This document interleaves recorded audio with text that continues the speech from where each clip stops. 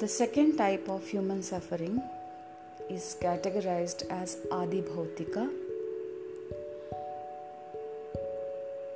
This is attributed to the external forces, as most of the causes are contributed from outside.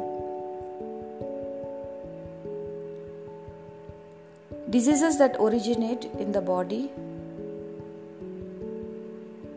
caused by germs, bacteria, viruses, contact with animals, birds, other humans, and animals that live underwater. Accidents and mishaps are also put into this category of Adi Bhautika.